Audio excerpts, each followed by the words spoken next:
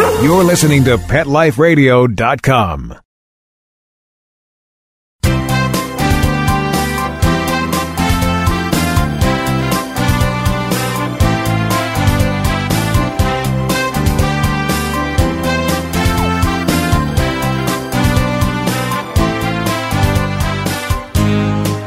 And good morning, everyone, or good afternoon, as the case may be, as we're just hitting that just afternoon time here in the East Coast, here on the West Coast, 9 a.m.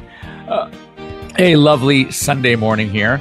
Not as lovely as last week. If those of you who had joined us last week, I was live from Cabo San Lucas, Mexico, down at the Baja California Peninsula, and it was just amazing. I mean, it's crazy to think that some parts of the country are like in major snow and cold weather coming on. Up even here in Southern California, up in the mountains, at night it's already been freezing and below. They've already gotten some snow, and an hour plane ride away, an hour and a half away, and it's 90 degrees and hot and gorgeous and humid, sunny, etc. Anyway, back to reality, back to some insanity this week at the office, as I would expect. Nothing less. It's like every time I'm gone, I think, okay, great, this is great. I'm going to have a vacation. And I'm allowed, I think. I work pretty hard. I'm 5 days a week, or I don't know many of my classmates who've been out, over 30 years that are still working 5-6 days a week. But I am one of those idiots that is. Anyway, it was great to have a break, but inevitably I get back and it is so crazy busy because people, unless they have a real emergency, oh no, Dr. Warburstein, when's he due back? Oh, he'll be back next week. Oh, okay, it can wait. So before you know it, I'm double or triple booked and I have walk-ins, and I don't think there was one night after I got back that I was not there till at least 9 p.m. So I guess it's like pay me now or pay me later. I'm going to get beat up regardless. But it was a great time. Anyway, thanks for joining us here on Pet Life Radio. I know you might have other better things to do on Sunday. I doubt it, but it's good to have you here. I want to get a hold of you. You want to get a hold of me. So you can join us live here on Pet Life Radio. The number 877-385-8882. Once again, 877-385-8882. That's our phone number, toll free.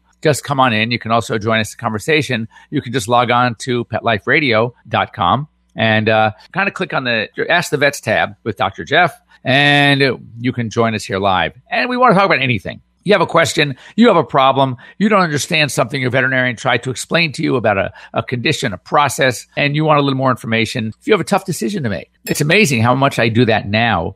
As many of my patients, when you practice a long time, you have a lot of old patients. And you also have a lot of patients, unfortunately, that are no longer with us.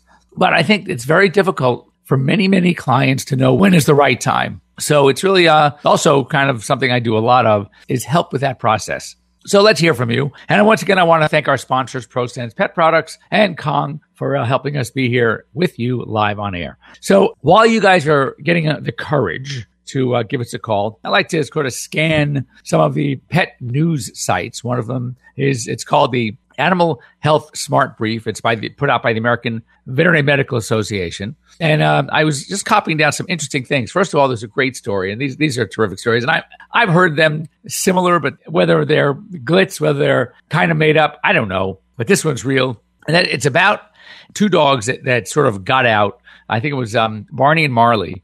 And one was a Great Pyrenees, and one was a Shepherd mix. And someone left the door ajar. The dogs got out. And sadly, the Shepherd mix, I think it was Barney, was hit by a car and killed. And it turns out that the Pyrenees sat with him they didn't specify how long, but long enough. It could have been a day or so. Just sat there, people driving by. He had no ID on him. So the local word started going out, and obviously the owners came home to find their door was open and two dogs gone. So they started doing their search, and they finally did find and claim the Pyrenees. But how sad is that? I mean, it's amazing how we don't really know. We don't really understand. We know pretty much how our dogs and cats bond with us. But it's so interesting to note how amazingly well they bond with each other in many cases. Sometimes they don't. I think it's more so in dogs. I hear so often, I'm continuously talking to owners about their cats. And they have a situation where they had a cat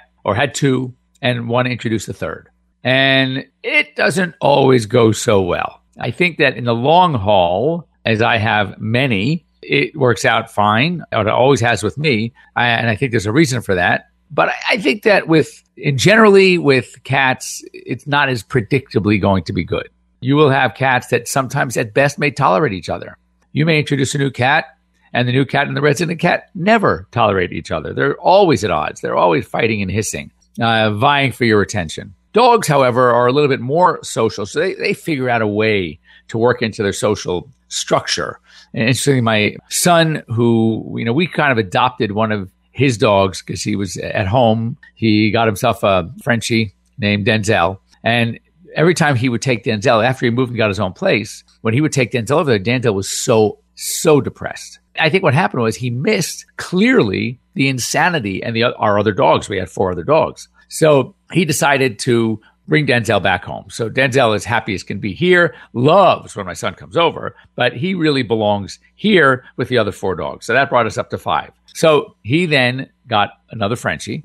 And that dog, when he first came over here again, there was all the little growling and the little nipping and the hair going up, the hackles going up in the back. And it took maybe, I don't know, an hour, half hour. And now he's part of the gang also. But my son he was on one of the websites that was a bulldog rescue website of Southern California. And there was a 9-year-old, well, they said 9, we found out it was actually 8, male English bull that was really neglected.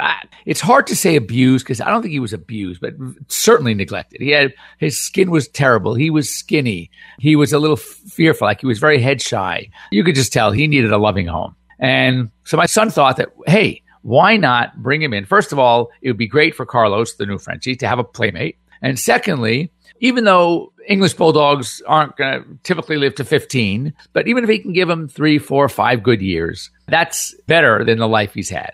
So he brings this dog home. We check him out. Actually, he looks pretty good. In fact, I did a blood test on him. Right now, from a health perspective, he's amazing. And it maybe took a few days at best. And you should see the 2 of these dogs, Carlos and now his name is Mo, play. It's unbelievable to me. You couldn't train a dog to do any better. And this was unreal. And then when he brought Mo over to our house for the first time with 5 other dogs, it was the only one, actually, the worst one was little Denzel, who I think maybe even though Denzel still thinks he's my son's dog, even though he lives here and he's thrilled with the other dogs and he's got the life of Riley here. And yet he was the only one that was a little bit jealous about Mo's introduction. Didn't last very long. They all play now. So now it's like when they come over, we have 7 dogs. Who needs a dog park? Just come to Jeff's house. It's great. They have such a great time.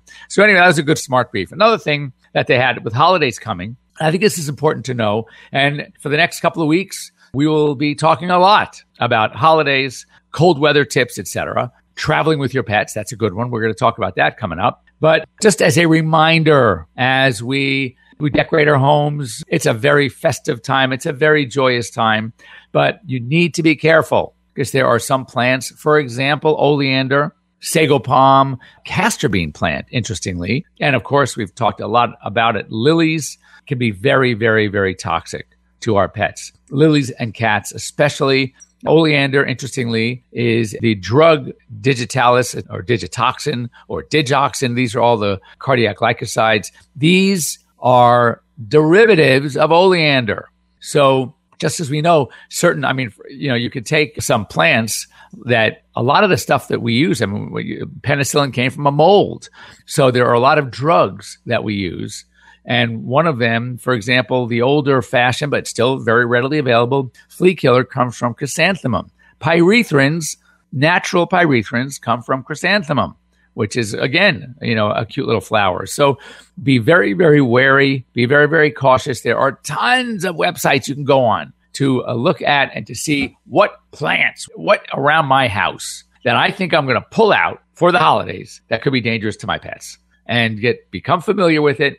And as you decorate, you should sort of keep these things in mind. Speaking of which, there are also some that are overrated. For example, poinsettia.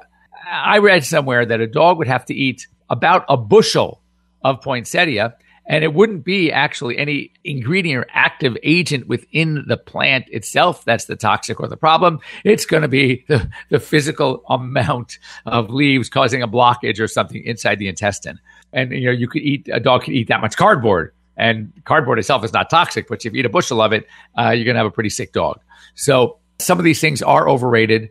As we've discussed recently, milk chocolate, the one that's most commonly found in most of the things that most people eat, is not nearly as toxic as, say, dark chocolate or baker's chocolate or the unsweetened pure cocoa chocolate. That's the bad stuff. That's the stuff we have to worry about, the methylxanthines, the caffeine, so the theobromine. That's the stuff that will cause the problem. So, oh, by the way, speaking of toxins, we talked about this a while back about the xylitol. So I had written a little article, blog, I don't know, some magazine needed it, so I put something together. And this week I had 2 interviews just because of xylitol toxicity. And what's so interesting in talking to my good friend who's been a guest on my show, Dr. Justine Lee, who is boarded in emergency medicine, critical care, and in toxicology, that one of the articles I read, which is a few years old now, was talking about how xylitol got so important in the first place. It's really not that great a sugar substitute. It's only like 40% less sugar, or one report I read, 33% less sugar. So it's still got 2/3 the calories of sugar. And yet it causes all these problems in dogs because of insulin and hypoglycemia. At higher doses, it can cause what we call, hepatic or liver diseases, liver necrosis, hepatic necrosis. But they did promote it for having certain benefits for people. The reason why it was found so often in many oral care products is they found it was somewhat antibacterial in the mouth, which of course we know our mouth is loaded with bacteria. And they said it had some immune stimulation properties and therefore it was okay for kids. Well, it turns out now, according to Dr. Lee, that a lot of these pros of xylitol in the first place for at least people are now being debunked. Not true. They're doing more research. They're finding out that it's not the case. It's not as beneficial as was once thought. So therefore, there's really no reason for it anyway. And one of the things that when I was on an interview on WebMD, I think they call it Radio MD. I was on this week and we got to talk the subject about, pets, of course, and xylitol toxicity. And I mentioned peanut butter. And interestingly, because I've never seen it, I still like good old fashioned peanut butter. But apparently the host of the show had some of the sugar-free or low-calorie peanut butter sweetened with, of course, xylitol. So when we think about things that we so commonly do or did, for example, grapes. How often? I used to do it all the time. I'm guilty. Guilty as charged. I would sit down and have my dog sit. I love to watch him catch. And I would take the grapes out and toss them in the air. And he would jump up and grab the grapes. And now I find out 5 years later, I could be poisoning my dog. And same thing with xylitol. You have that pill. You want to make the pill fun to give. You don't want them opening his mouth and shoving it down his throat and getting to hate your guts. So what do? You wrap it in peanut butter. Plus, it's really funny to watch a dog eat peanut butter. And all of a sudden now you find out that if the peanut butter is an unsweetened or a low-cal peanut butter, you could be actually poisoning your dog with xylitol. Anyway, don't go away. It's that halfway point in our show. It goes so fast. So don't go away. We'll be back in a minute here on Pet Life Radio's Ask the Vets with Dr. Jeff. See you in a minute. We'll be right back, right after these messages. Stay tuned. We mature, handsome types need a little special attention. Does your dog suffer from joint and arthritis pain? Deteriorating muscle and joint problems are very common in aging dogs. It's easy to alleviate your dog's discomfort at home with ProSense. ProSense joint care products can help make your dog's life as pain-free as possible, providing effective relief for flare-ups, and also lubricate and strengthen damaged cartilage. ProSense products are veterinary formulated and recommended to ensure the very best for your pet. Try ProSense today. Your dog will thank you for it. Pets love life. Love them back with ProSense. At Red Barn, our pet food ingredients work overtime. They aren't just there for show. Dandelion greens work to maintain a healthy digestive system. Salmon oil works to enhance the immune system. Green-lipped mussels work to support joint health. These hard-working ingredients support your dog's active, healthy life. Look at the label. We want you to. Red Barn Naturals Pet Food. Simply the best. Find it in your local pet specialty store. Try our grain-free stews, the only pet food with Red Barn bully sticks.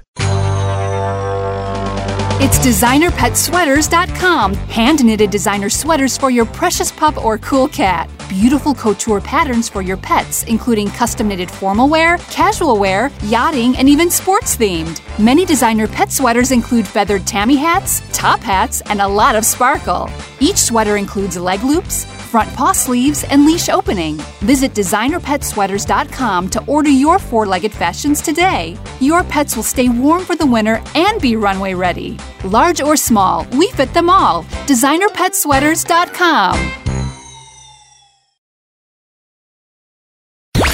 Let's talk pets Let's talk pets on Pet Life Radio. Pet Life Radio. PetLifeRadio.com.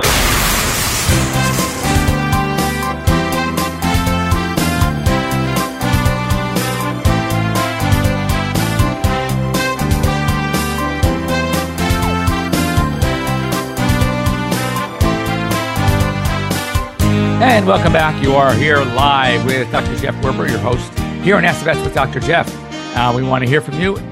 Simply 877-385-8882. Pick up the phone. Give us a call. Let's talk about pets. Let's talk about your pets. Let's talk about holidays, traveling, whatever you want to talk about, medical stuff. I love it all. You can also just join the conversation here. Just log into PetLifeRadio.com. Click on the Ask the Vets tab. And you can do it that way too. If you don't want to hear yourself on radio, online, you can also, I think there might be a Google Hangout way to join the conversation and actually be seen. And if not, we're working on that. So that's another good thing. Anyway, I told you I was reading the Smart Brief, and I found this interesting also, that, there are a number of diseases. We call them zoonotic diseases. These are the diseases that start in animals and can be transmitted to people. And one of them, another one that we, of course, rabies. So then there are certain infectious, a lot of fungal diseases can be transmitted. So even some pediatricians think that pink eye, that if you have a dog with conjunctivitis, that they can give it to the kids too. So, but there is a new one that I found interesting. Not that I treat these vermins, these creatures. I don't know who does. Actually, I do know who does. Exotic veterinarians might, and the zoo vets certainly do. But they found a respiratory virus. It's a coronavirus in the Chinese horseshoe bat that is transmissible to people. And it is one of the agents that they say causes SARS, which is an acute respiratory syndrome. So I thought that was pretty interesting that, here's something from of all animals, creatures, a bat that can actually affect us as well. So, something for me, it's more the concept, conceptually, how we share so many diseases. We can benefit each other, the human side and the animal side, from research done within these diseases. I actually think that, from what I understand, a vaccine for the immunodeficiency viruses like AIDS and the feline immunodeficiency virus, probably we're closer on the veterinary side to finding out how to vaccinate, because in the very element, the very nature of the virus is immunosuppression. Well, when you inject a vaccine, you're giving that virus, and it's usually in a killed form, or it's in what we call an attenuated or a modified live form. So it can't cause the disease.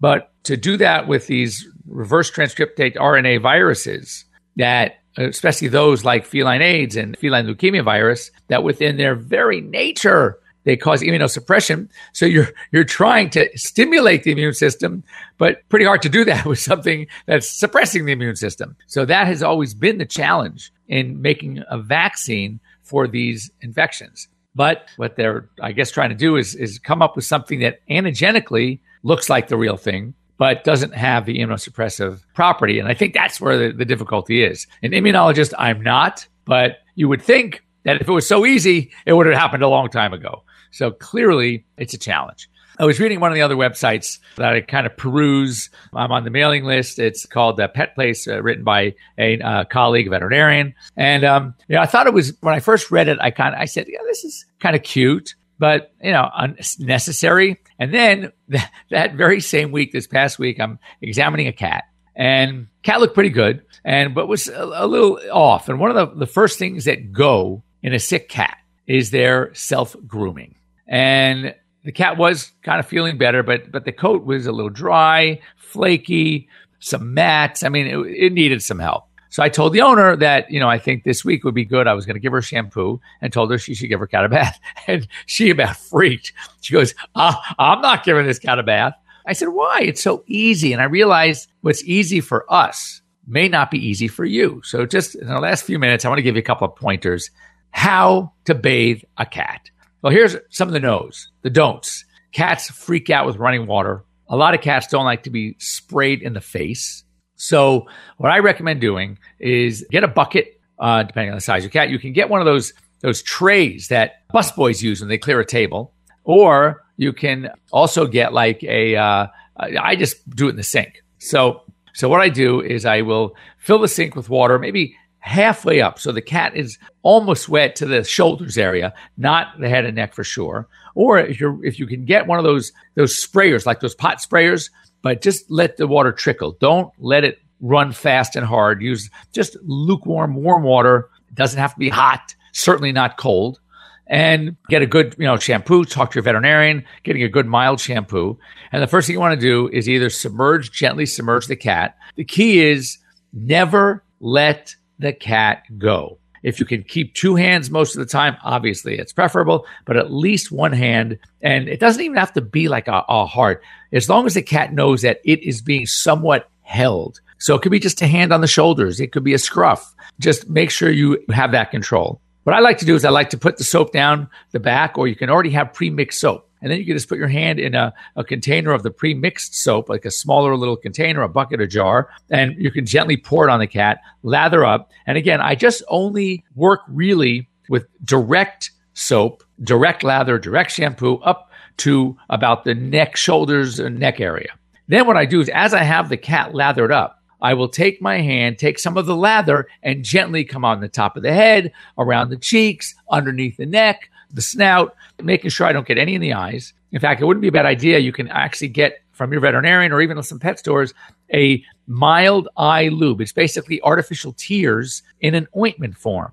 So it kind of looks like, it looks like a Neosporin or something, but it's just a little petroleum gel, and you can put that in the eyes. Now, one thing though I caution, people do that, and if soap gets in the eyes, they say, oh, it's okay because I have that lube in, it's protected. No, because what happens is that lube now acts as a wick, and the stuff just sits there. So you still want to be a bit more aggressive if you do get soap or shampoo or lather in the eyes to rinse the eyes off immediately. There's nothing worse than a very superficial erosion in a dog or a cat from being bathed, because it hurts like hell. And they start rubbing and they start tearing and their eyes get conjunctivitis. Be very careful. You don't want any kind of soap. Even if it's a baby tears, baby shampoo, it's still going to sting a cat or a dog. So anyway, so you have your cat, and then after he's lathered up, you let the lather sit. If it's a medicated kind of shampoo, you should have at least 5 minutes, 7 minutes of contact time, and then it's time to rinse off. At that point, you can either dump out the water and refill the sink, or again, you could take a pot sprayer, very gentle. What a good idea might be is you can take like a washcloth, thin, or a rag, and you put it under or sort of around the pot sprayer handle and put a rubber band over it so it stays there. Now, when you push the handle and the water comes out, it's not spraying at all. It's kind of like a thick drip. And that way it doesn't freak the cat out. It doesn't make the sound. And these cats do well. So really, it is not that difficult to bathe a cat. And one thing I'd recommend for all of you out there that have young cats, even kittens, it's a great idea to start doing it now and let it become just part of a grooming. Cats usually don't need to be bathed, but it's better to have a cat used to it and not have to bathe them than a cat that is going to tear you apart because it needs a bath because of some sort of medical or skin problem. And one last thing, another trick of the trade. Typically when we bathe, we trim nails. What you want to do is make sure that you trim the nails before the bath instead of during. Your arms will love you for that. Anyway, thanks for joining us here on Pet Life Radio. Once again, your host, Dr. Jeff Werber. We will be here next week. I hope I will be traveling. I'm speaking overseas, but we're going to try to see if I can hook up via Skype or Google Hangout or something. So Mark, my producer, and I here on Pet Life Radio can work on that. But if not, if we don't make it work, I'll be back 2 weeks. So don't go away and think about questions, especially when it comes to holidays, holiday foods, holiday decorations, traveling. If you're going to go on vacation with your pets, I want to hear from you. We can talk about it and hopefully help everybody else as well. Once again, thanks to our sponsors, ProSense, Pet Products, and Kong. Have a great week, everybody. Let's Talk Pets, every week on demand, only on PetLifeRadio.com.